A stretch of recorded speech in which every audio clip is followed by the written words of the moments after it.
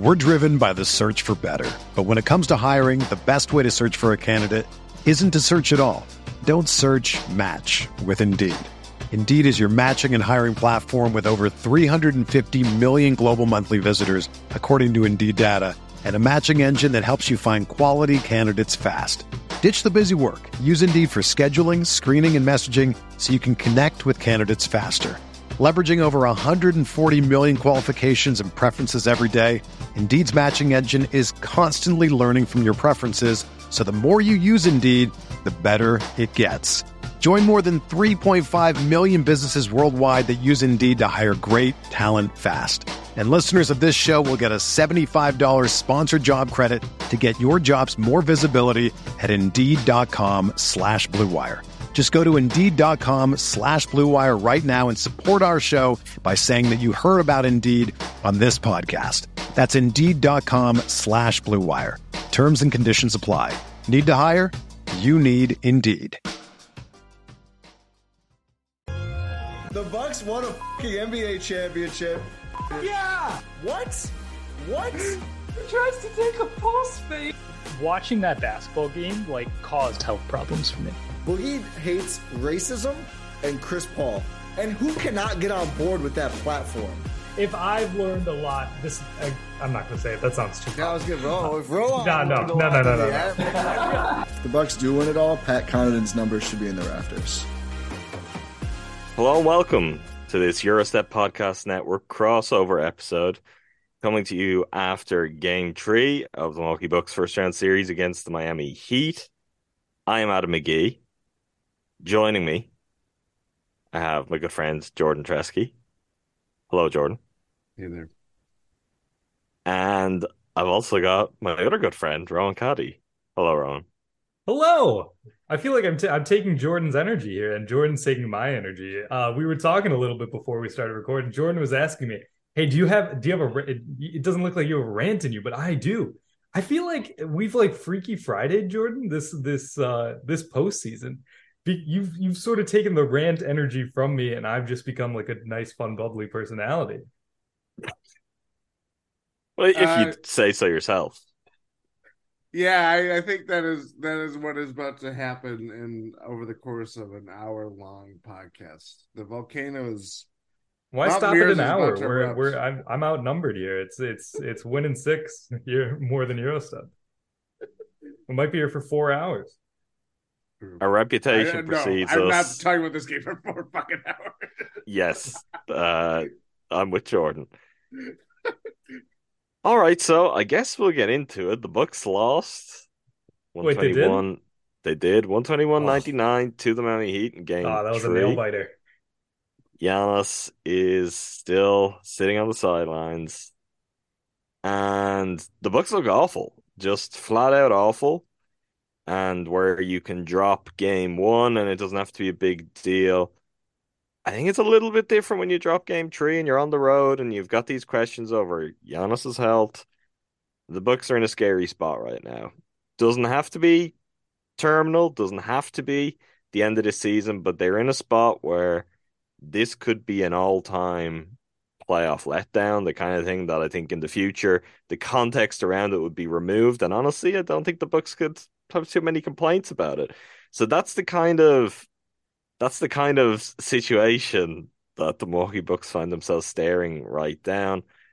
Will I just go straight to Jordan? No, is that really what should... I mean, the YouTube viewers, by the way, if you haven't subscribed to the Eurostep Podcast Network on YouTube, make sure you go do so, because you are seeing an all-time Jordan moment right now. You have just seen Jordan go through it. He's going through it.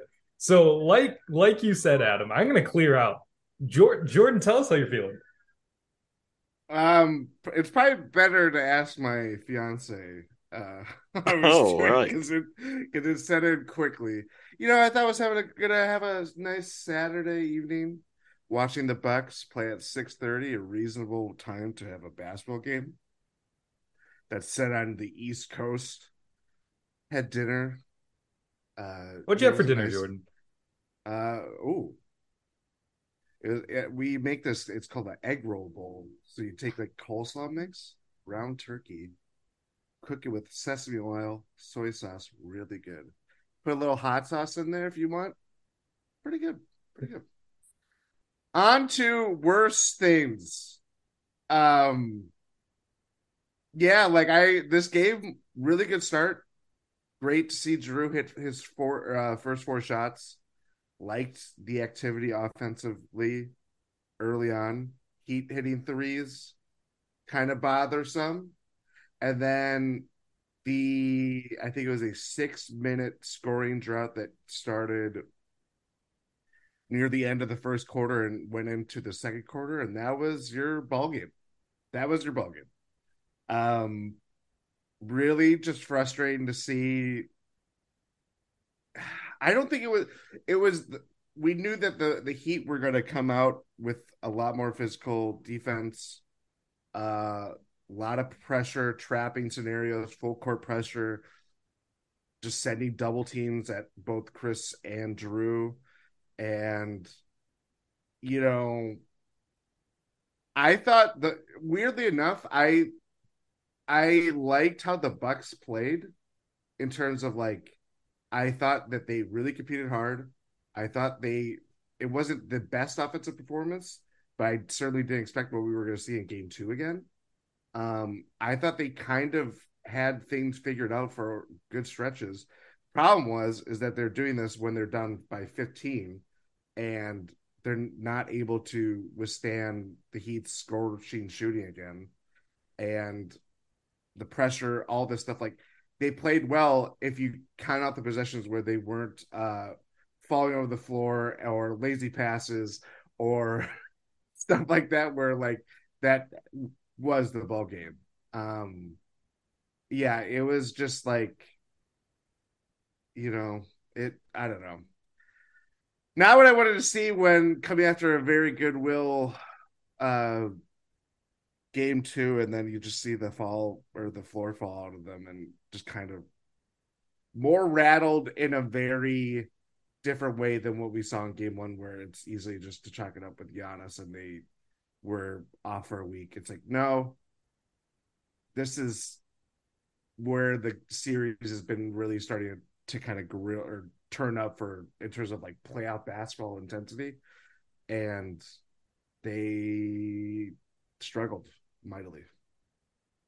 They looked rattled. They honestly looked rattled because you come out there, like you mentioned, Jordan, after such a goodwill inspiring game 2. I mean, look at the receipts. We were probably going to get clowned for a post game 2 pod where we were like, oh yeah, Bucks in 5 easy, and except for you, Adam, you weren't there, so I can't blame you for that one. We'll blame Newmark. How about that? Sorry, wow. Newmark.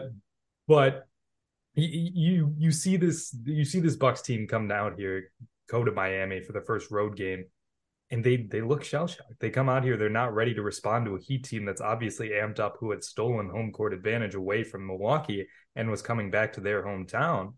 And you just see them not reacting well. Drew Holiday gets them started really, really well. Like you mentioned, Jordan, they start off this game scorching hot.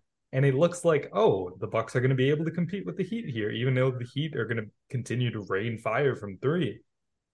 And they just can't match the intensity. They can't match the physicality. We got a good mic'd up Javon Carter moment where you can hear him say hey, they're bringing it and we're not. We got to bring it. They didn't bring it. They did not bring that intensity. They were the ones who were they were bending to the physicality. They were not matching it. They were just they looked like a team that was scared, playing scared out there. And that doesn't win you playoff games. At some point, you're just going to have to start exerting your own will, because they were playing to the will of the Heat. And we know this team has an identity. We know that this Bucks team is capable of making an imprint on a game. They didn't. They absolutely did not in game 3 here. And while I do believe they still have a solid chance to win this series, you can't do that if you come out again and play like this for the 3rd time in 4 games. It would be if you do this again in game 4. Yeah, I hate to disagree with Jordan off the bat, but I really didn't like much of anything I saw from the Bucks in this game. Sure, the start was good. Grayson Allen was good. Yeah, well, I mean, I'll get into individual performances. I think Grayson and Pat gave some things to cheer about. Although I guess the Bucks' failure to make more out of that, or how those guys are being utilized, or how the offense is functioning, that's a conversation we can have in a bit. I think there is more that can be done to one, get more out of those guys, but two, bring some others into the mix too. I just think beyond that, like that early run, Drew comes out absolutely unconscious. Beyond that, I don't think it was as impressive as really we would like it to be. And once he cooled off, that was kind of it. And that's the kind of thing that is a real issue when you don't have Giannis. I mean, not to go about the obvious here, but he's the guy who you can rely on to just keep things ticking over and see them through. And instead, we got this kind of supernova burst from Drew, but he was not going to sustain that or even sustain 60, 70% of that consistently throughout the game. That kind of burns out. And where they're left with a whole lot of nothing, and they give up one of the bigger runs of the game and don't really recover from there. And honestly, part of my thought on this, and I mean, I don't mean this to be disrespectful because I just think it's completely factual, but maybe that makes it very disrespectful. This is maybe the worst home court in the NBA and the playoffs. It sucks. Those fans are terrible. That building is They terrible. don't show up until the You're second just quarter. like you're looking at just red seats, white t-shirts draped over red seats until you get to like the second quarter. Yeah, about halfway through the second quarter. Listen, Heat fans, if you're any of this, we know we've all heard about the traffic. We've heard about it for years, going back to LeBron's time there. It's We do have some good Heat listeners, so Do we? Okay, yeah. well, that's good for them. I'm not They're having a better time than we are right now. But it is not a place to go and really have any concerns. It just isn't. It's a place where the Bucks can go, turn it on, and go and take home court back. I think this is maybe the least intimidating home court in the entirety of the playoffs right now. Atlanta. I think Atlanta's better. Atlanta's I don't, better but for in playoff terms games, Jordan. in playoff games, possibly, but I also think from a Bucks perspective, I when was the last time? I mean, the last time the Bucks won two consecutive road games against Miami was first Oh, well, round. look, that's a different story altogether. That's as much as everyone kind of felt like the Heat Demons were conquered en route to the championship. I've never quite been there. They're a franchise I just do not like playing. Eric Spoelstra as a No, coach, I do not like playing. The identity behind the team does not really mesh well with what the Bucks like to do. Even if Giannis is out there and they're winning the series, and even if they prevail right now, I think the thing with the Heat is it's never comfortable for the Bucks, and all it takes then is a couple of swings in the wrong direction, and you go from not being comfortable to being extremely uncomfortable, which I think is a lot of what we're seeing right now. I give credit to the Heat for one, how well they're shooting. Give credit to Jimmy Butler for how well he's playing and how he just does not care about Drew Holiday guarding him in a way that basically just doesn't apply to any other player in the NBA. So incredibly, incredibly impressive. The Bucks are getting in their own way though too. It's bad. It's bad offensively. It's bad defensively. There's a oh, long list of basics that I think we can go through from this game. That it's like, you know what? This was really ugly. The Bucks had probably 4 to 5 moments where it's like, okay, it's right there now. Just all you've got to do is string two possessions together, and the whole momentum has flipped on its head, and this game is yours for the taking. Couple And stops, couple they threes. it not even that extreme, not even that extreme. But as the game progressed, they just found increasingly more and more comedic ways to blow those opportunities every time they present themselves. Every time you're like, okay, this is the moment where you could get it down to 7. Jay Crowder misses a terrible shot. Can't remember if that was Duncan Robinson or who it was. I think it was Duncan Number Robinson 99. Boss who man. went down the other end, made a three, and instead of being a 7 point game, it's a 12 point game. That was a backbreaker. Killer, Total killer. backbreaker. The other one, I think where they could have got it to, it was like 9, if I remember correctly, was Third when Chris quarter. inbounds it too hard from the baseline. Brooke isn't looking, and you just put it straight out of bounds. which You're like, was what? which was What are we Brooke doing? Lopez's third sort of gaffe in that Yeah, game, because there was a possession or like earlier in that game where what was it? He just missed he just didn't get it inbounded to him, or and then at the next possession, like Drew Holiday tries to kick it out to Brooke and just he lets it dribble between like go between his legs, weird leading Brooke to game. it was one of the worst Brooke Lopez Terrible, games I've ever terrible seen. Brook game. He was like he was just not a factor at all, really, in this game, and it's which is super disappointing to see after we saw how well the Bucks started last game by like because of Brooke Lopez. We saw him featured, we saw him getting to his spots, we saw him dominating. Well, in this game, he just felt off, and it wasn't even necessarily like a game plan thing. It was just Brooke Lopez was not playing to his best ability. Like there were a couple times where he's like there's clearly sets to get him in position, and he's just not doing anything with it. And it's even defensively, he struggled a lot in this game. Like even though he was able to hold Bam Adebayo to whatever the shooting he did, poor shooting and got him in foul trouble, it was like he was letting other players get to the rim at these. Like it's been a consistent issue with him and Jimmy Butler. Like Jimmy Butler is dominating that matchup. We talked a lot about this in our lead up to this series about how one thing you can contain Jimmy by like sort of giving him space and letting him try to get to the rim. One, the space isn't a lot because he's knocking down his threes this series. He's credit to Jimmy Butler. He's doing the damn thing. But also, like at the rim, he's taking Brooke every time down there. Like Brooke's gotten a handful of blocks, but Brooke Lopez should not be letting Jimmy Butler finish this consistently over him, but he is this series. It's just been such a weird Brooke Lopez series, and this game was entirely emblematic of how, like, sort of frankly bad his performance has been. On that, because let's start to put a little bit of structure on this. We can't have Ty not be here and see him be accusing us of just kind of, although we could easily just work through our various feelings. We'll do that in a more structured This way. is therapy. So let's start with the defense, because we're right there as it is. Brooke has to do better in those situations. What I will also say though is the Bucks are doing a terrible, terrible job of stopping dribble penetration. And Brooke is seeing more guys just get straight through to him, smaller guys, than he ever usually does.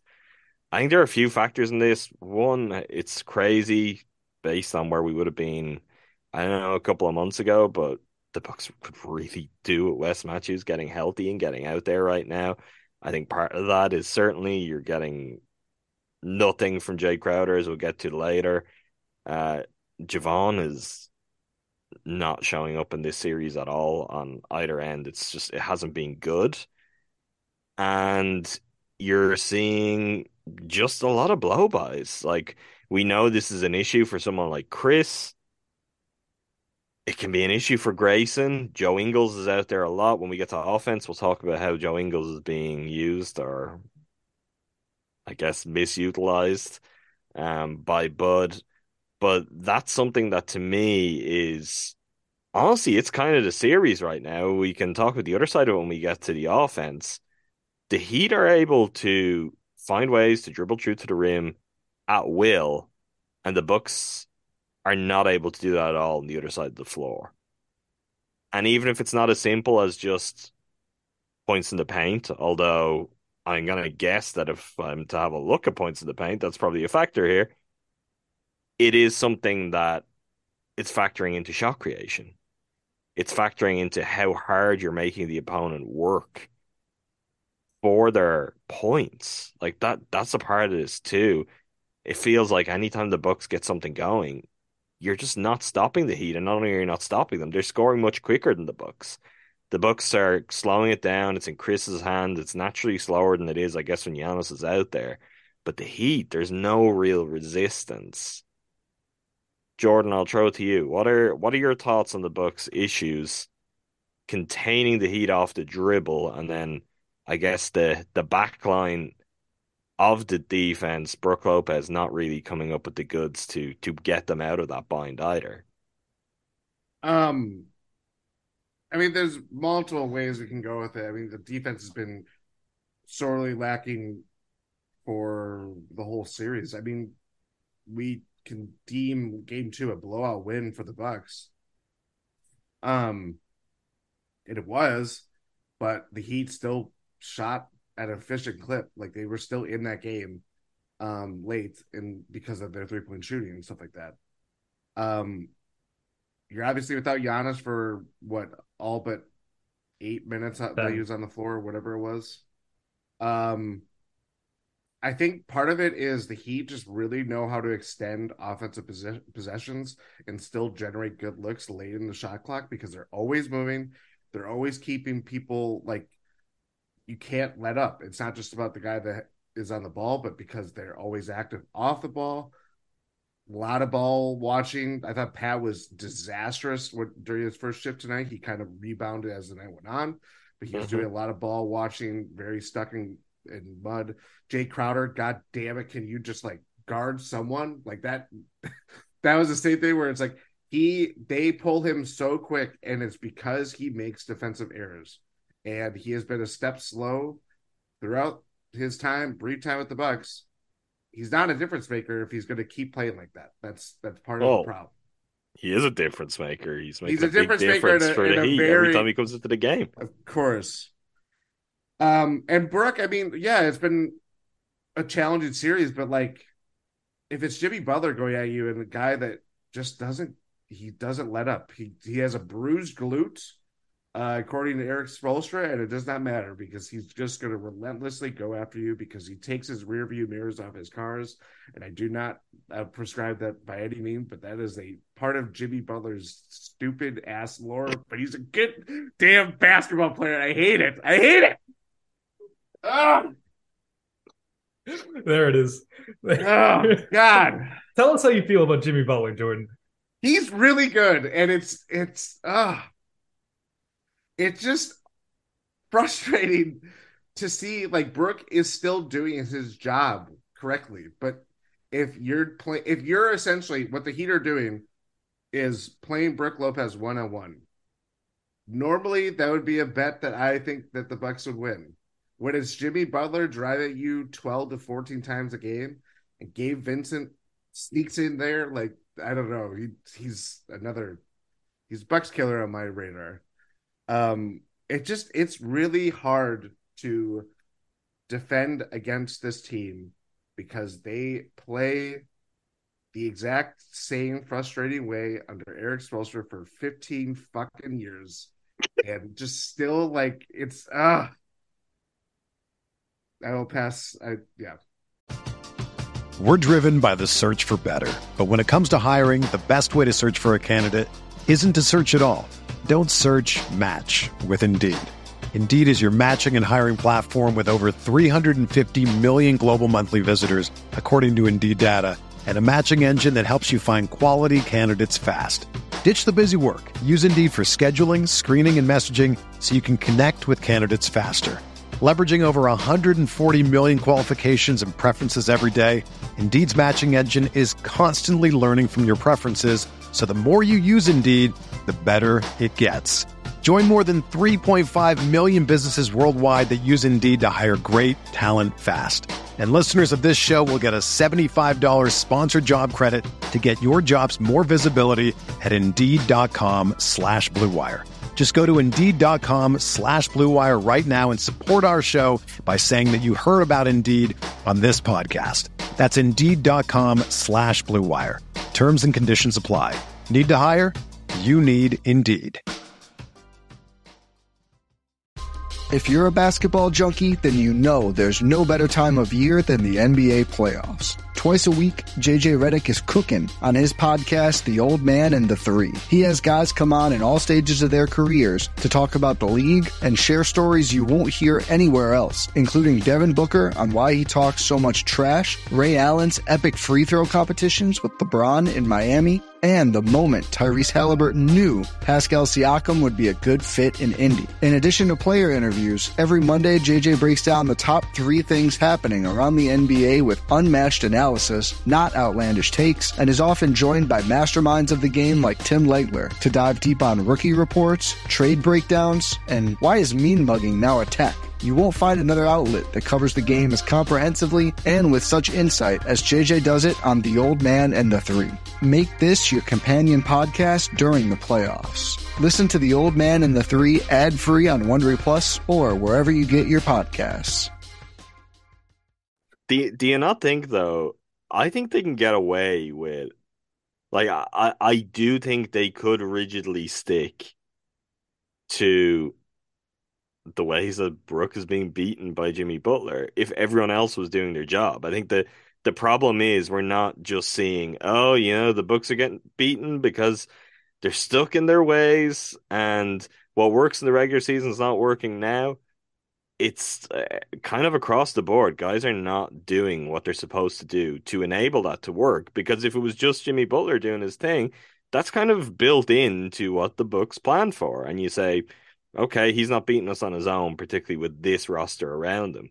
The problem is not even if it's not necessarily showing up in gaudy points totals, but you mentioned like the movement, the ball movement, the off-ball movement. It's the fact that they are being allowed to dictate the offensive flow of the game entirely and get everyone involved. Like that's the real issue here. It's not to say, well, the Bucks shouldn't be looking to do something differently to counter what is hurting them. But I do think that's not necessarily something that the Bucks wouldn't have budgeted for coming into this series. I think it's really everything else that is making it so much greater as a problem right now. Yeah, I think the way you put it when you said like they're letting the Heat dictate the offensive flow is a really good way of putting it, because you can see like when the Bucks are on the offensive end and compared to when Miami's on the offensive end, you can see that Miami's in total control of the flow of the game. Like you can see they're getting to where they want to go, and the Bucks are playing to what the defense gives them in this series, which is, it's the old cliche, but also like, why would you do that? Why would you play to what the defense gives you? You should go and get your own. You should be the ones making an impact on this game. I know we were talking about defense. One thing I wanted to bring up, what did we think about how do we feel about the Bucks and their approach to ball screens here? Like we saw a Just lot. stop going under. Yeah, it's driving me insane, Rohan. Every single time they're going under and they're getting torched. Like we're into game 3 now. And I don't even think that that's necessarily, I think with Butler, obviously that's the game plan. And I think there's good reason. There's years and years of evidence. No. Jordan, I get why they were doing it. No. They should probably stop at this point. No. But I get why that was something they were doing. Stop. But they're doing it to everyone. Like they're doing it to Duncan Robinson. It's like, why are you going under on Duncan Robinson? And part of that, I think, is it's coming down. They're not fighting through screens very well. Like they're very much in this game. I think the physicality went up a notch. I think the officials allowed that. I don't think it was like poorly officiated in any way. I thought Seth Partnow actually had a really good point on this, kind of equating officiating to weather in terms of this variable. And he was highlighting this as an example where, you know what? It's being called fairly. It's being called in a way that is kind of consistent across the board, but there is a built-in advantage for one team over the other team if a game is officiated in this way. And it is playing into the Heat's hands, even though the whistle may be the same for both teams. This is helping them to play with a more physical edge defensively. The Bucks can do that though, and I think we spent a lot of time this season, I know you and I did anyway, Jordan, talking about the kind of the makeup of this team, the characters, and being like, yeah, there's a little bit more edge than we're used to with previous Bucks teams. Where is it? Like where is that? Where's that physicality? Where is that fight?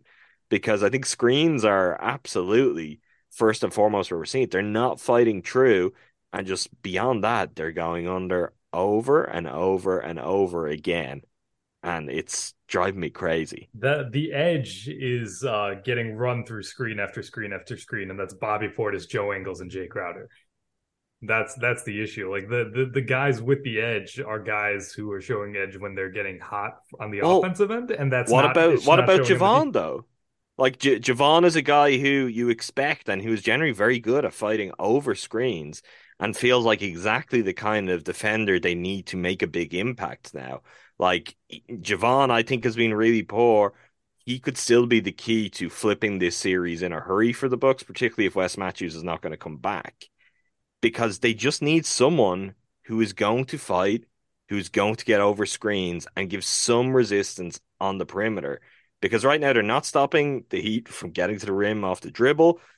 They're allowing them to get high quality open 3-point looks. How could you win with that? You can't. Like, even if Giannis was there, these games would be much closer than we'd like for comfort. You just cannot play that way. So I don't know. That's part of it, is looking to, okay, this is the deepest roster in the history of this franchise. This was a golden opportunity that they have this offseason with this array of players.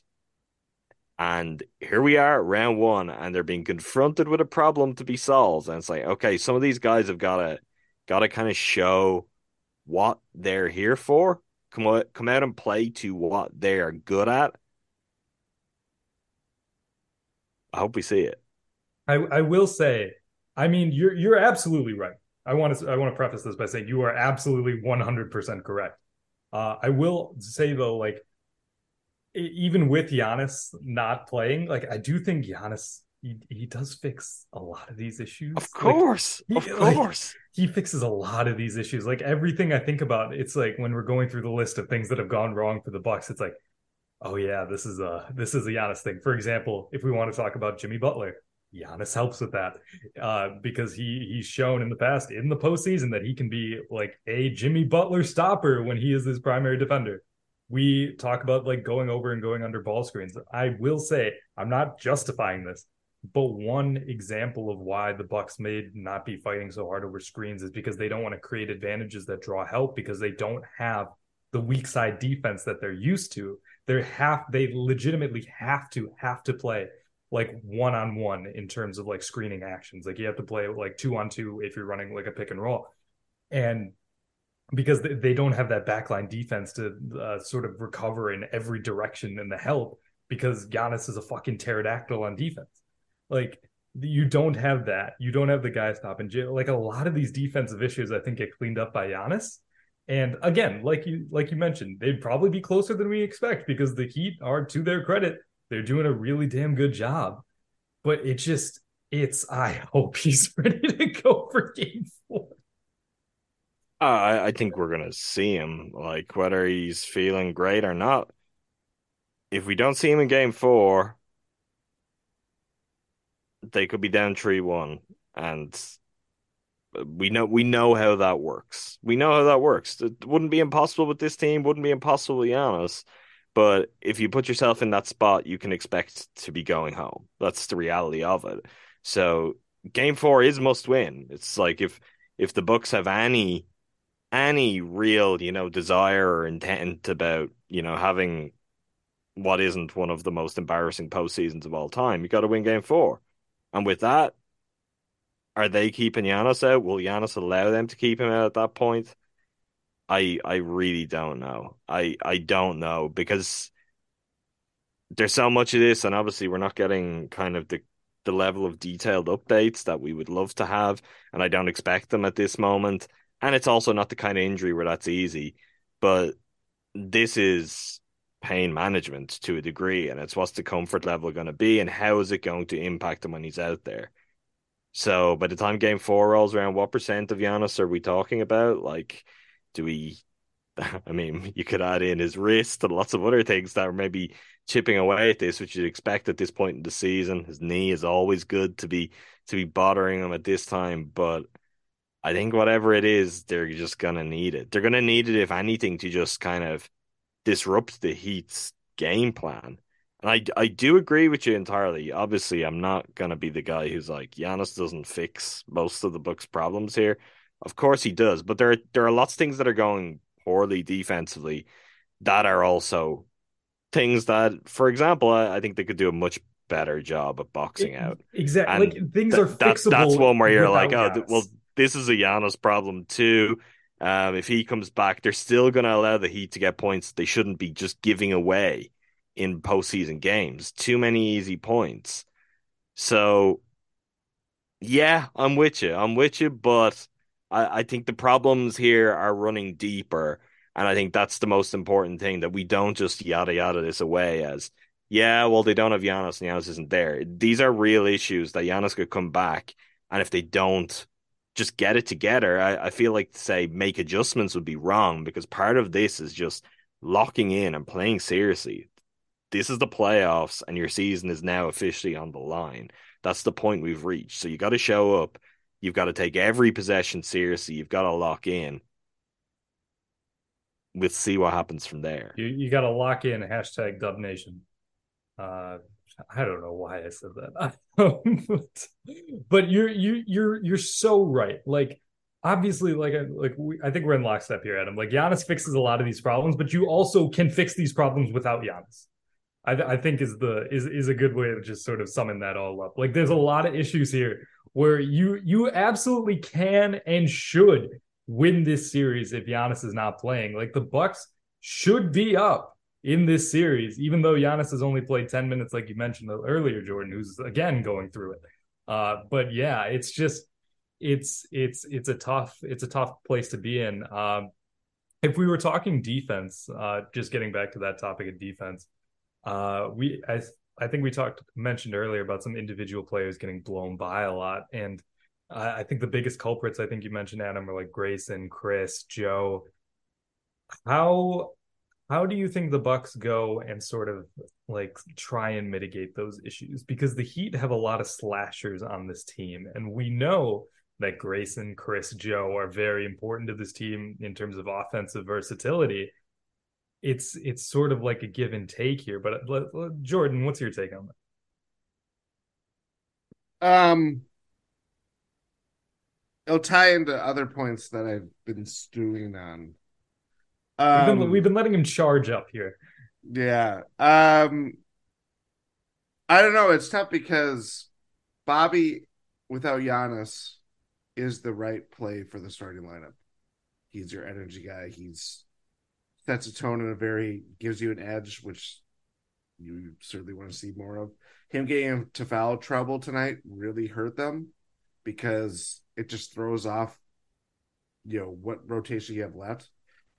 And I know, Adam, you mentioned it about their depth and everything like that, but now it's like we can still say that they're the deepest team in terms of like credible options that they have.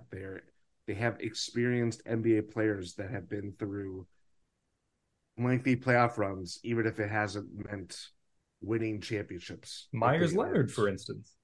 No. No. The fact that he played a playoff game. Jordan, yes. Let's stick on message. Come on, you can do it. Let's not give him the airtime.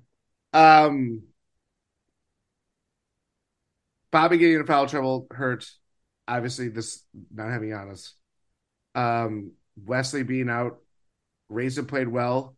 Pat played decent to well. Jay Crowder is still whatever he is doing. He's that shooting stars meme where he's just floating over planets and Uranus and stuff like that. Wait, what? he just lost for the series, Rohan, currently. Javon has been, I don't know what,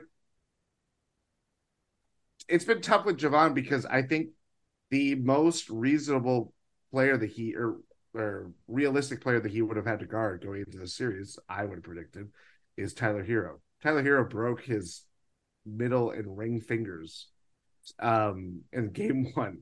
They're really like, other than that, is it Gabe Vincent? Is it Kyle Lowry? Those guys are Vincent starting, Kyle Lowry's coming out the bench. Is there better ways to kind of get Javon out there so you can, lessen the load for Drew, who is basically guarding Jimmy Butler every possession that he's on the floor with him? It kind of, lighten his workload that way. Or, I don't know what's going on. I think what's going on with Javon is more of like, it's not necessarily about his abilities this series, though he hasn't played particularly well or well at all. But there isn't like a kind of like, oh, okay, we need Javon to like kind of balance out the rotation. Then if like Giannis does miss game 4, if you're putting Javon out there for Bobby, it throws like, what does that look like without him there? I don't know. I'm just going through it. Rohan's laughing at me. No, he's not. I sent him James Harden shooting star meme so you could know what your Jay Crowder Thank you. Was. I'm looking out for you, Jordan. What was I saying? Guard Jimmy Butler on the fucking 3-point line. I've been listening to the Bally feed, and I get it. He doesn't make a lot of threes.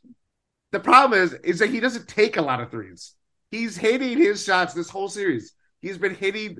He was 8 for 12 in game 2. He had whatever many points in game 1. He was fantastic until that bruised glute came out of nowhere. Guard him from 3. Just do it. This happened in the bubble, and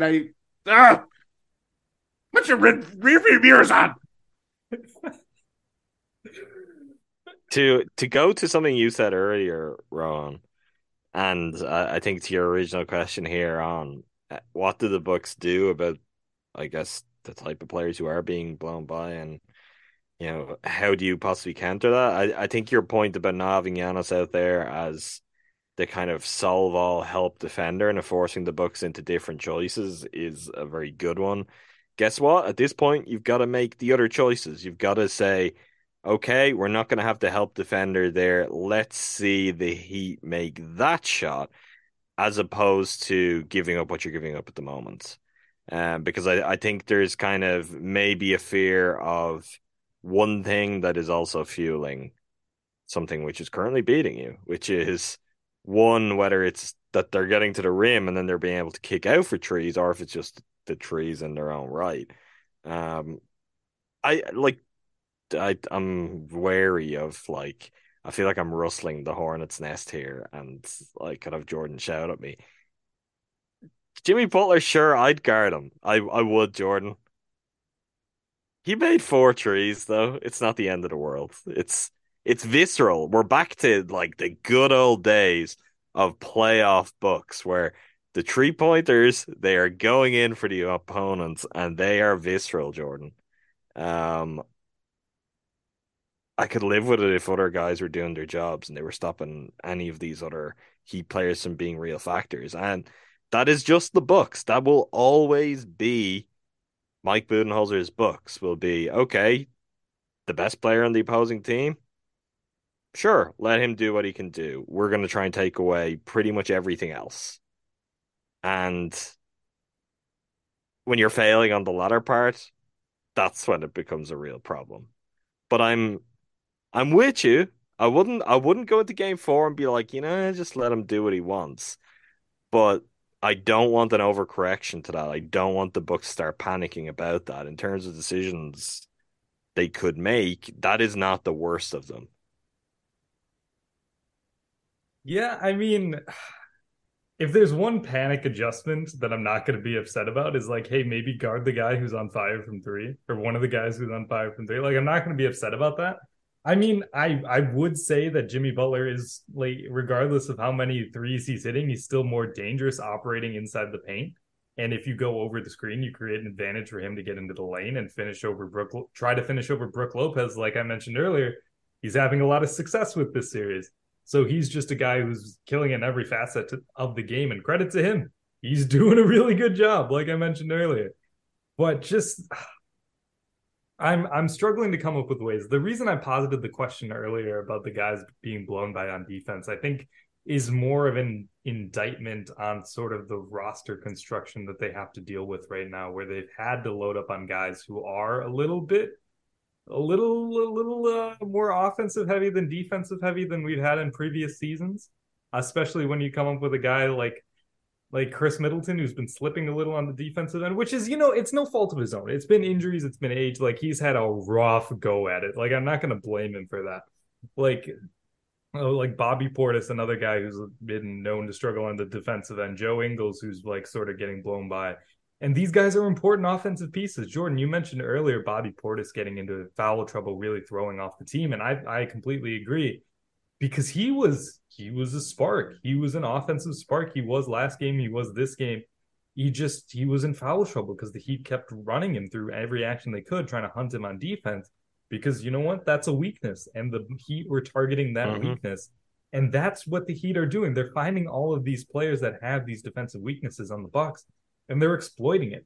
And again, it's I keep coming back to this, and I don't want to, but this logic keeps coming back to me. It's like, yeah, you don't have the all-world help defender to help clean up these issues, because that's what makes this defense, run, is you can have these gaps on the perimeter. You can have these lapses on the perimeter because you have Brook Lopez and Giannis Antetokounmpo.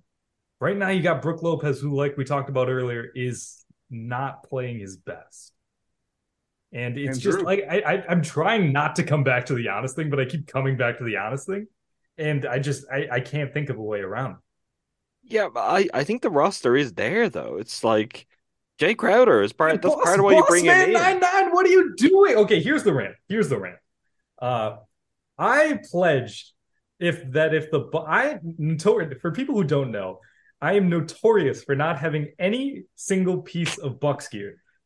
I do not own any jerseys. I don't own anything like Bucks related, which people find to be insane. And you know what? It might be. It probably is insane. Hey, Jordan, show me the hat you're wearing. Yeah, look at that. Adam, look at your hat. Look at your shirt. Sure. It's something. But I pledged that if the Bucks win a title this year, I am getting a custom Bossman 99 jersey.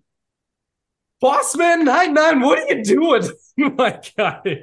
Like, you are supposed to be the piece that really keeps this team, like, they have that grit.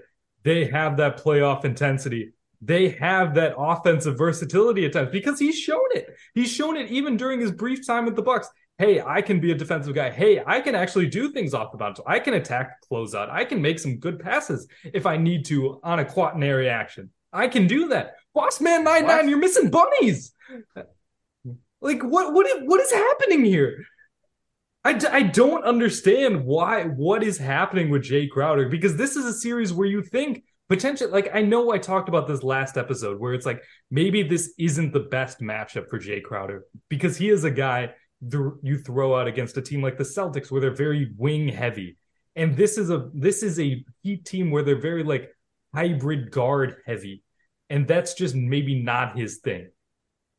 I don't understand. Like, he should be able to make some sort of impact. And credit to Bud, he's had a quick leash with him in that regard. He's had terrible. Because he's been terrible. Bad. He's been so bad. But he looks like a negative. And I don't get it. Their nickname is Bossman 99. You can't type in all caps on Twitter and then show up in the playoffs like this. What are you doing? Where's the all caps playoff run here? Like, my guy, you're gonna have to tweet in lowercase now, based on what you're doing. You can't use a capital letter. I want you to stop using conventional grammar methods and start a sentence with a lowercase letter based on what you're doing in this postseason. I beg you earn this back, because I'm taking away your caps privileges. Every single time Ty Windish just decides not to come on a postseason podcast, this happens to me. Just routinely, it happens to me. Yeah, he's terrible. I mean, he looks like someone who went into semi-retirement, which he did, and is not coming out of it very well. He was posting workout videos, man. I don't know what you're talking about. Crowder Jimbo wet. Not the same. Oh God, feels Crowder, like a long, Jimbo, dry. Long time ago.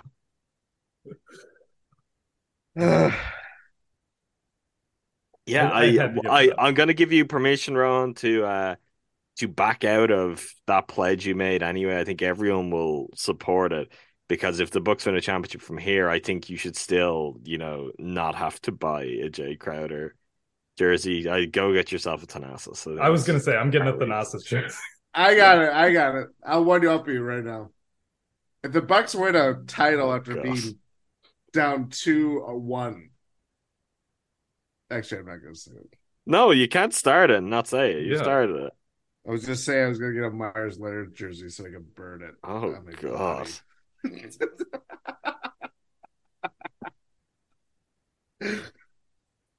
Should we pivot to the offense? Yeah, let's pivot to the offense expeditiously. This offense, I think we mentioned this when talking about the Heat defense a bit earlier, is like the Heat defense are dictating what the Bucks are doing on offense. We saw, like I mentioned earlier, at the beginning of game 2, we saw the Bucks offense really focus on weaponizing their size. They were taking advantage of every single size advantage that they have. And this isn't something we had mentioned yet, but the Heat countered this game by starting Kevin Love instead of Duncan Robinson. They went with a bigger option, and that sort of seemed to help a little bit with the size mismatch they had, because they could consistently go to either whoever Max Strus was guarding at the time, whether that's Brook Lopez or Bobby Portis on a given possession. And it was that's something that the Bucks really used to their advantage. They were able to build a big lead and never give it up based on that size mismatch. And that counter of going with a bigger guy really sort of, I wouldn't want to say like Kevin Love was the defensive stopper they needed, because he absolutely is not and will not be. But he mitigates the size disadvantage, right? You can't like just get a free bucket just by throwing a bigger guy the ball, which is what the Bucks were having success doing in the beginning of game 2. But offensively, this team was a train wreck. Like we mentioned Jrue Holiday getting hot early. What did he have? Like 10 points or something in the first quarter. He ended the game with 19. He was 4 for 14 after going 4 for 4 to start the game. Oh, that's really depressing. Yeah. Oh, 4-4 for all the bad reasons. I was about to say 4-4. Yeah, so he missed his last 10 shots. So that's or no, he went 4 for 14. Oh, after that. Oh, I thought you were saying he went 4 for 14 for the game. No. Yeah, very, very not encouraging. After getting my hopes up for, oh my God, is this going to be a Jrue Holiday masterclass? It was not on the offensive end or the defensive end. But yeah, offensively, this team, they like it's easy to just sort of say, oh, they're not moving the ball a lot, because that's sort of discrediting what the Heat are doing on defense, which is not allowing any passing lanes whatsoever and forcing the Bucks to really play one-on-one basketball. And it's just, but it's hard not to say that, hey, the Bucks are not getting within the flows of their own offense, because they're not. There's a lot of standing around. There's very stagnant activity, and you just see these lulls that you're used to seeing when the Bucks play like a physical sort of active defense like the Miami Heat. And again, credit to the Heat defense, because they were making their stamp. They were saying, hey, Bucks, you play to what we give you. We do not sort of react to what you're doing. You're going to have to react to us. And I think that's just the story of the game for the Bucks offense. Like, sure, they missed a lot of shots. What did they end up in this game from? But it wasn't like a typical. It wasn't like game 1 where they were 24% from 3. No, they were 38.5%, 15 for 39. It was respectable in that way, where they were hitting threes. They were, when they weren't turning over the ball. Their offense was good, doing well. I thought Chris is really driving the offense. I know he had 5 turnovers. I know Jrue had 5 turnovers.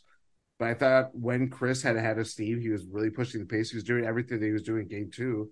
Did you think he was pushing the pace? I thought really did. Yeah. This is part of my problem. I think obviously we've known Giannis and we understand the way it works, and it's handed to Chris, and Chris can be very effective. And he's not being ineffective by any means in this series. Like individually, plenty of good stuff there. There's some great stuff with his handle. Which is not new either. Can we talk about that? Because ball handling was egregiously bad in this game. So Yes. this is kind of part of what I want to get into more generally, which where this ends up is probably not going to surprise anyone. Um, I think it's too slow. I think the Heat's entire strategy is they want to impose themselves physically on the Bucks on the defensive end of the floor. If you play with real tempo, if you can get out and transition, we know the greatest transition threat in the NBA is not out on the floor right now, and that takes away a lot of what you got going for you. I still think you can push and play with more purpose. On the occasions when they did that, Chris was losing the handle. Things were getting really sloppy, really careless. So he did honestly what he does best. He did his best kind of seven-time All-Star Joe Johnson impression, and he slowed it right down. It wasn't always necessarily ISO ball, but he was going to measure up his opponent like that pretty regularly and make decisions from there. The book spacing was not good off the back of that. They were really all over the place in a very literal sense where everyone's kind of collapsing in all at once and you're all of a sudden like, wait, there's no one in the corners? There's a few moments like that, which is like so far removed from what's just been core to the Bucks for years. But it's just that is not working, and it's not like Giannis. We're long removed from the days where Giannis was the primary ball handler on this team, which should make them better equipped to deal with his absence, and yet it doesn't because it's almost like that's the easy out that's always there. That's your first look. That's where you're going, and without that, I feel like Chris is like, okay, like what am I doing? Particularly if Drew's not out there as well. Who's getting the ball here? And that's where when Chris has the ball in his hands, you're almost hurting yourself a little bit because there's no obvious off-ball threat. Now, there's an easy solution to this.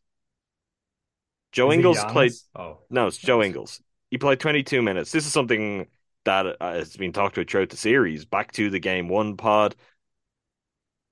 If he's out there, you got to give him the ball.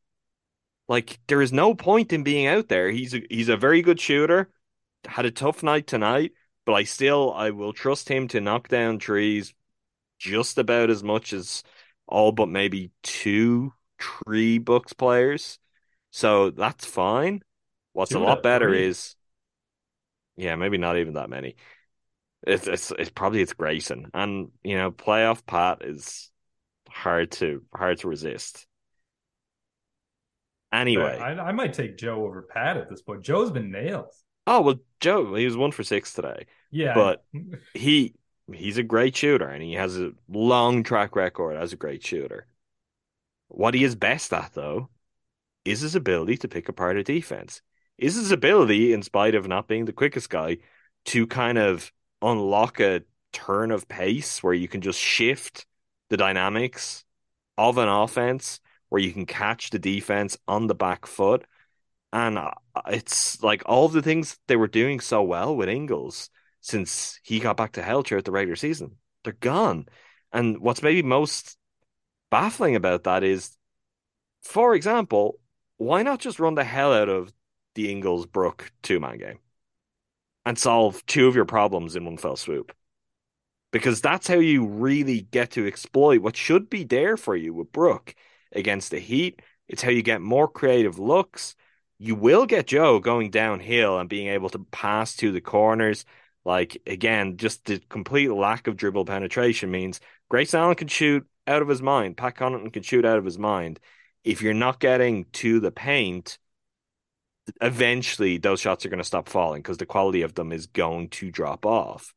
So this is something for me where I'm like, you could get more out of Brook.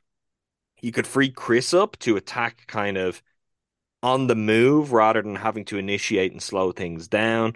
Same can go for Drew. You could get Drew some more catch and shoot looks, which we know how dangerous he can be in that setting. It just seems really obvious, and they've moved so far away from it. And if that's the case, you're playing Joe Ingles too much because he's going to be a defensive liability. This is the thing all season that I know you and I have talked about, Jordan, and I felt strongly about. I think he can play in any matchup, no problem. He can play major minutes because my thing was the Bucks could outscore anyone because their offense would be that kind of supercharged with him out there.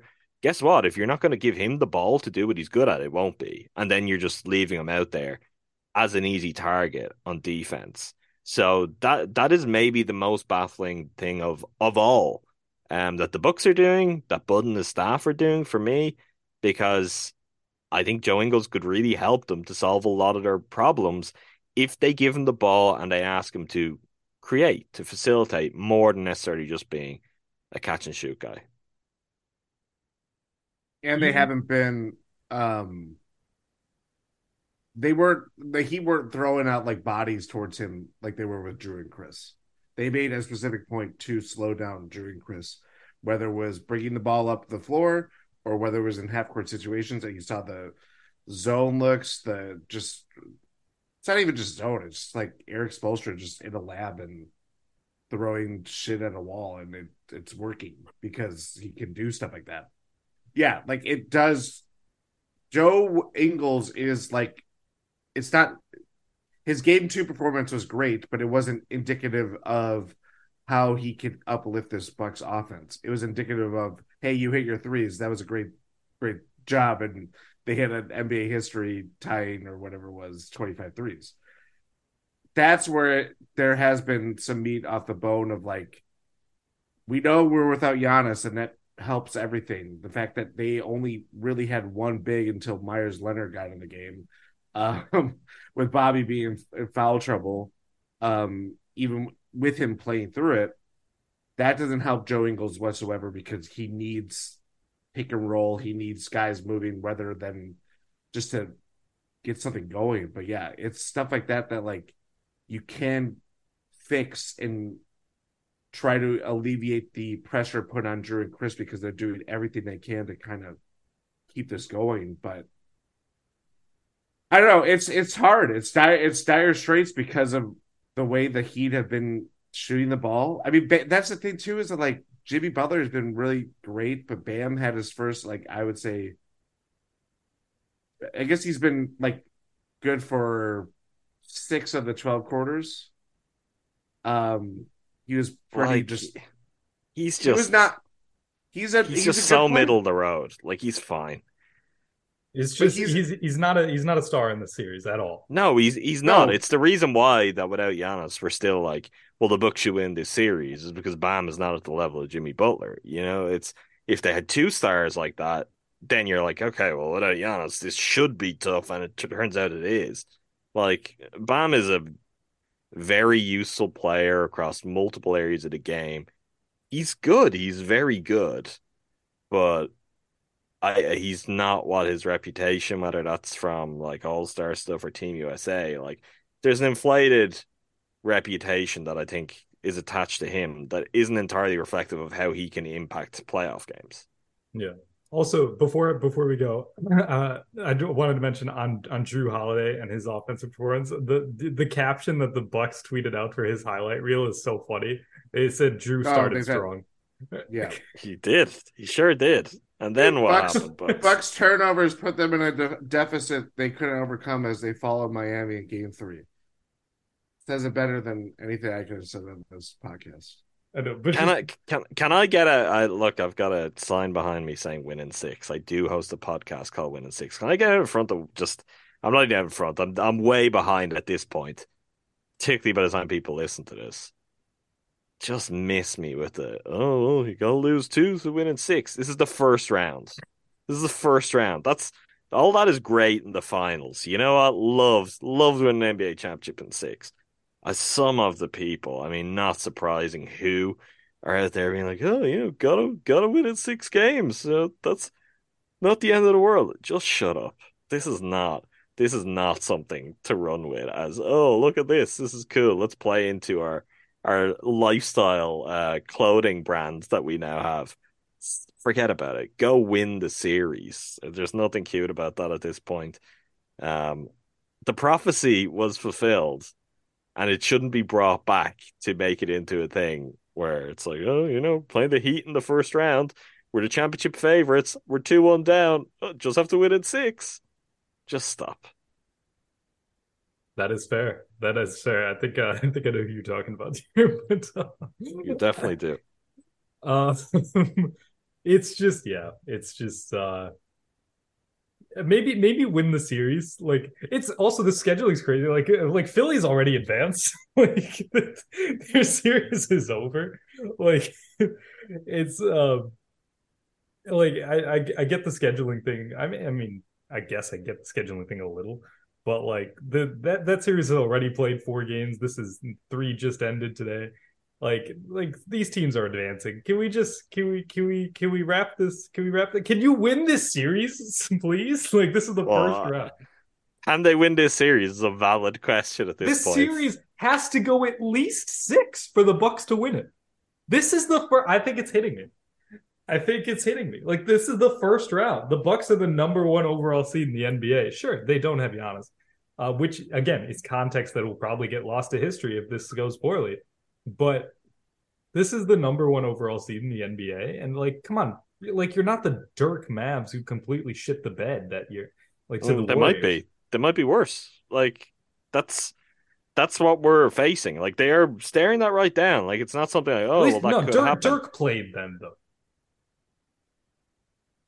I think the Bucks are just so much more dominant as a team. I do not believe the Mavericks were title favorites. Like this will be astonishingly bad, and it could have major ramifications in a whole bunch of ways that I don't think necessarily any of them would make any sense. Like I wouldn't know what conclusions to draw from this, but it would be so catastrophically bad that people would draw conclusions one way or another. And I'm not just talking about like fans. So this is real. This is era defining week coming up for the Bucks. Like simple as that. We can all talk about it. It's just, if Giannis was there, well, he hasn't been there so far, and you're staring down a first round exit. So that's pretty scary. Let's take the temperature of the room here and tell me how down bad was I that I was thinking about this during this game. When I was looking at some of the struggles, Chris struggling to control his handle, Drew not having a whole lot of success, I was like, maybe you should give him Goran Dragic some minutes. No, Oh no! This Oh no. team no! needs a creator. Adam! Do you see what Kyle Lowry is doing out there? I was like, good God, this guy is still here to annoy me. Oh no! I Bucks hate built that a I'm new thinking court. about it now. The Bucks Oh, built a new court just to end their season on. that court looks bad too. Yeah, let's not get me started I on don't that want to right now. judge a court. No, there were real shots put out of it today, Jordan, and the one cream baseline and not the other, it doesn't look better. Doesn't look better. What like could just have the solid like green what like just have the original court like the massive green deer head is perfect with Uh, the forest green outer. It's just perfect. and Milwaukee, the full length of the baselines, I think is a pretty good thing to do and a strange one to walk back and make smaller. I've seen this. It's been a trend in like other courts. I'm blanking on which one I'm thinking of right now. Where it's like, oh, it's like, is it Minnesota or something? Someone Didn't the taught me. Nets do this too Memphis. from when they had the really cool Brooklyn? I don't think it's as large now as it was when they had the kind of the subway teamed Mm. baselines. I'm looking at the odds here. The Bucks are still very much odds on Okay, favorites to win this series. and again, they should like again I don't know if they should, but they are. they should. Okay, well, this feeds into my question. Do you think the Bucks are going to win this series? Everything about how I felt going into the series has gone terribly wrong. Um, so I don't know. I really don't know. It Answer the the damn only thing question, I could Jordan. well I'm about to. If Giannis plays at all in whatever the series is, they can win it. But if he's lost, I don't think they have. I think this is a good team in spite of Giannis not being there. I just think that if the Heat keep playing the way they are, they're not going to win the series. So you didn't answer the question. Do you think I yes did? or no? I just did. Yes or no? What? Binary yes or no. Do you think the Bucks win this series? I don't. If there's Giannis, yes. No, There's so Giannis. you've got to make a call. Is there Giannis? You've got to predict it. I don't know. I'm no Suki Hobson. I'm no. But Troy you've got to make it yes or no. So you've got to go out on a limb Do the here. Bucks I'm telling win the you. series? Do you think they will play Giannis? I thought they were going to play him in game 2, and he hasn't So in played game yet. 4, do you think that Giannis Antetokounmpo will be suiting up for the Milwaukee Bucks?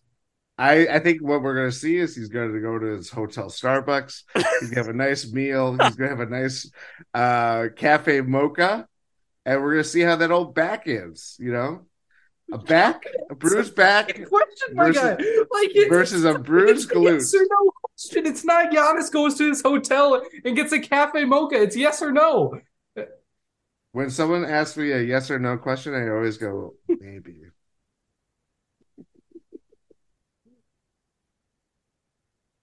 Do I answer? Yes.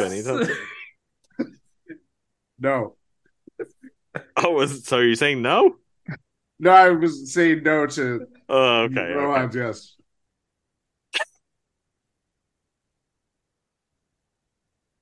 I would not be putting money on it. I think they win the series, but I would not. We've gone beyond the point where I'd be picking it with any real confidence. I do think I will say what Jordan wouldn't say, which is I do think Giannis plays in game 4. If Giannis doesn't play in game 4, I don't know. A lot of people, and Giannis in particular, is going to have to live with a wasted season. I mean, this is the thing too. It's like this is as prime as it gets, and we're getting to like we know what age Brooke is, and we look at the year he's had, and where Chris and Drew are at, and even Giannis. Giannis is not young anymore. He's got lots of career left, but these are his prime athletic years. Good season, team set up to do well, and if it's just they lose game 4, have you just wasted an entire season? Like, so I think Giannis plays, and with that, I think the Bucks win. But it's probably going 7, and with that, anything can happen. And they've just officially reached a point anyway where you've taken away any element of security here. So from now on, the Bucks could play very well, play games that we're pretty happy with across the board, and they could lose a couple of close ones, and that's it. Season's over. If you lose 2 games, we're at a point. You lose 2 games, you're going home. Like it's done. Like your run is over. And again, I think I'm in agreement with Adam here, where I do think the Bucks win this series, and I do think Giannis plays, but I'm not entirely confident in it. I've lost confidence in like any sort of confidence that I had after 2 games, even like going in, like even after 2 games where it's tied 1-1, I had an aura of confidence. That confidence is gone. It's completely gone because one, I thought Giannis was going to play in this game, and he didn't. And I even thought he was going to play in game 2, and he didn't.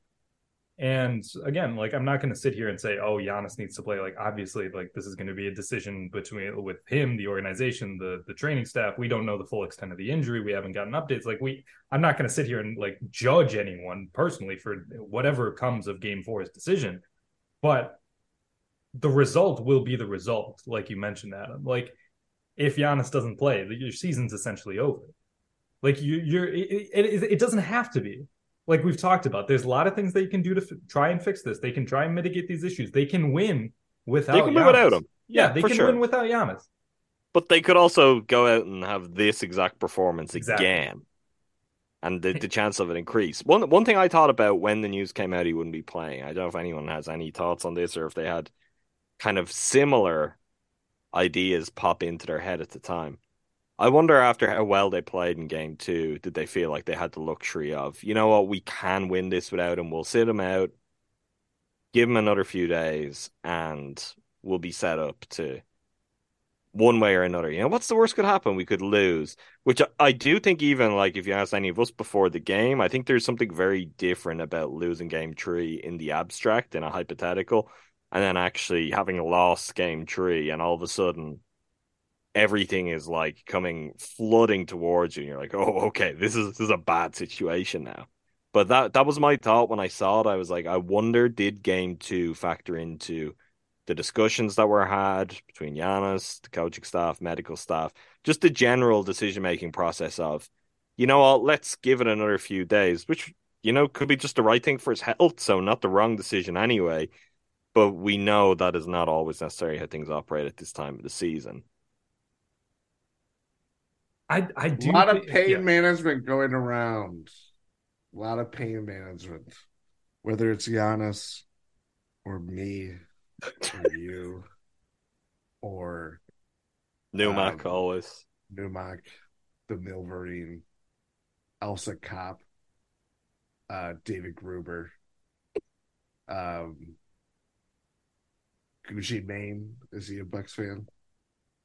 I believe he is. Yeah. Shout out my boy Gucci. Rohan, go on, go whatever you have. I think It's that thought did pop. I think I tweeted this. Like that popped into my head. Like I think the Bucks were confident, like beaming after game two. Like, hey, game one was an anomaly. Game two was showing who we really can be without Giannis, and that there's confidence. Hey, yeah, we can definitely beat this team without Giannis. And if we win game three, we're right. We're taking the series lead. We have home court back, and then we give Giannis another extra game of rest, but to potentially come back and close out this series and maybe five. That's gone. But again, like if the Bucks win game four, they've taken home court back in this series. Like I feel like it's like this has been a very doom and gloom podcast. hard to be any other way. Yes, for sure. But I think we should try to get at least some confidence in here. Like Adam and you and I, we still think the Bucks win this series, and who knows what Jordan thinks? I don't think Jordan knows what Jordan thinks. But it's that is a man who is going through it. But like they're like this series is not out of reach at all. It is 2-1. We're 3 games in. It is 2-1. The Bucks are down 1 game. They can still absolutely win this series. They can still win this series. You've got to win game 4 on. Game 4 is a must-win game. Just like game 2 was a must-win game because you cannot lose both games at home. Game 4 is an absolute must-win game. You cannot go down 2 games. You have to regain home court advantage. And otherwise, you're just backing yourself against the wall. Otherwise, you have to win 3 in a row. That's reality. You have to win 3 in a row, because you'll be down 3-1 in the first round to the Miami Heat. And that's just, I don't want to think about that because it makes me sad. And this is the worst spot they have been in since Brooklyn. The Heat in the bubble. No, Heat in the bubble. I think down 2-0 to Brooklyn was... You're in the second round against the Brooklyn Nets. That's true, honestly, yeah. That is not this. This is the worst spot they've been in since the Heat in the bubble. They did not react positively that time. So... yeah, they had their revenge over the Heat once, but I think this would be an even sweeter one, maybe from avenging some of those demons. Can you imagine if they do win this series and then they get like the Knicks or the Cavs? Like, I think that's an infinitely better matchup for the Bucks. Either of those teams. I honestly, I just don't know. Let's just win this series. And I am right there with you. I have looked ahead so many fucking times because I thought, hey, the Bucks are a 1 seed. This is going to be a great playoffs. Let's look ahead. Let's think we did a mailbag pod a couple weeks ago. We're thinking about the Celtics. We're thinking about, who do the Bucks play after they play the Heat? 1 game at a time. 1 game at a time. That is my phrase for the rest of you got to get better life. every day. Better every day. Keep chopping wood, carrying water. Thank you, Marcus Johnson. This series going longer means more Marcus. Does. I don't want to hear Marcus is going through it on the broadcast. And I don't want to hear him go through that again. Because it's not good. This is not great. It's not a great feeling. You guys want to know some silver linings, though? Yes. I guess so. The Grizzlies are currently down 16 to the Lakers, so this won't be the biggest story. I It's a terrible silver lining. We got any more? You said plural. Okay, like we talked about, Grayson Allen played an exceptional game of basketball. He did. He was very good. Like he was finding open spots, he was hitting his threes, he was making good passes. Like I honestly would like to see him, like we've talked about ball handling and like guys having loosey-goosey handles. Maybe put the ball in Grayson's hands. Like he's worked at it all season about like him getting better at drives. Like it was a struggle to start the season. Ty and I have like gone into this at length. But just the way that Grayson has improved in his decision making, like heading to the rim, and again, he's been a little he's gotten into the lane a few times in the series, and he hasn't like tried to finish. He's like tried to pass out of it a lot, and he's been making the passes that he needs to. But I'd like to see a more aggressive version of Grayson Allen because he's honestly been pretty good in this series, and like considering the last time we saw him in the playoffs, it's been a massive improvement.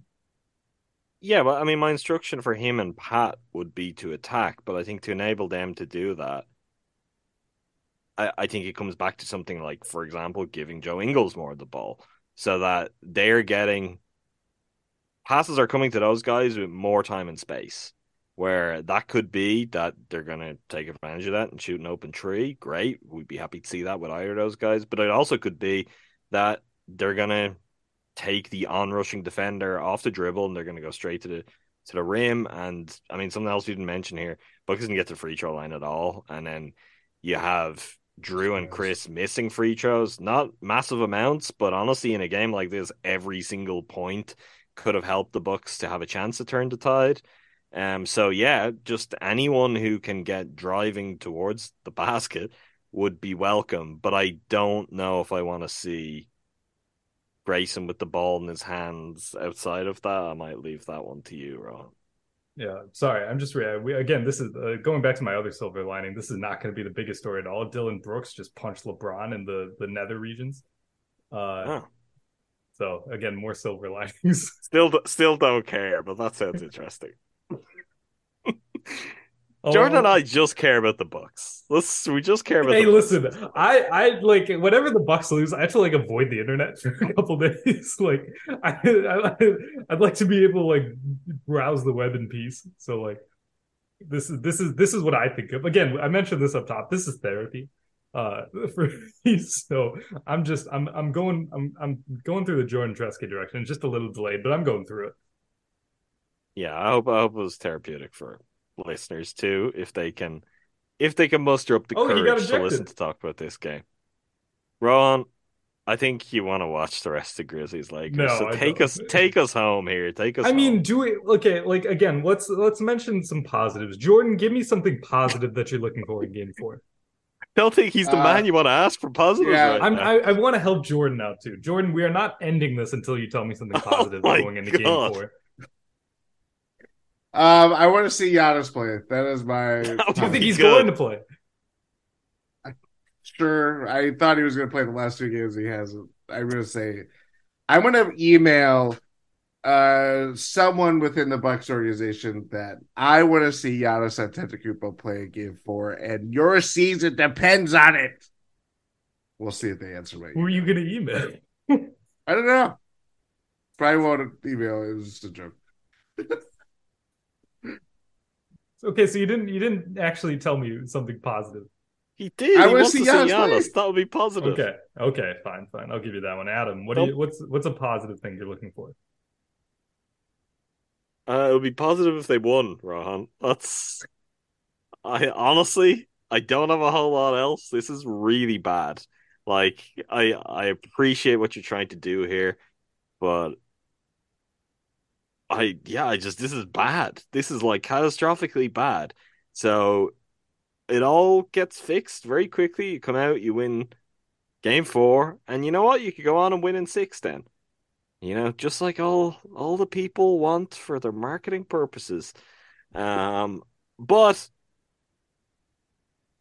if you don't do that, I think it's done. It's not impossible, but we know how that works. The numbers already are not in the Bucks' favor. Laurie Nickel, the Journal Sentinel, had the exact number, which I'll find now. it's not good. Teams that win game 3 of a 1-1 best-of-7 series go on to win the series 73.3% of the time. That's 162 and 59 since 1984. Well, I will say on that stat, I heard a great conversation about that Kirk Goldsberry and Zach Lowe were having about this, where that they just threw out that stat because it's like, yeah, any team that wins a game where you just need to win 4 just exponentially increases your chances of winning a series. Like it's kind of like, as someone who works a lot with statistics, it's kind of like not the best statistic. That's actually the number, that 73 point whatever it is. That's actually the percentage that the Heat are going to shoot from 3 in game 4. So I'm sorry to burst everyone's bubble, but that's what it's going to be. I don't think that number is completely empty. I get your point, Rohan, but I think there is an element there. Again, I would love to just dismiss that out of hand. I admire your ability as, someone who looks on the sunnier side of things, to be able to just be like, that's just a bad number. Let's just push that over there.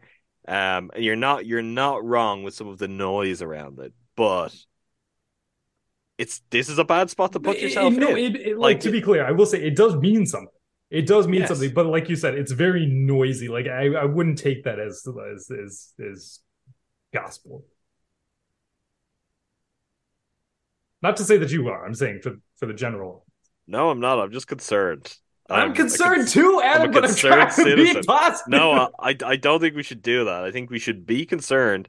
Listen, at the end of the day, Rohan, our positivity cannot do anything. The Bucks need to show it can do something. It can make me feel better, Adam. Well, I think you're doing all right. You're doing better than Jordan.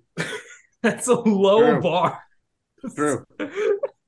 That's like saying, like, I'm drowning in 10 feet of water, but hey, Jordan's drowning in 16 feet of water. Bring it Still out. drowning. Go.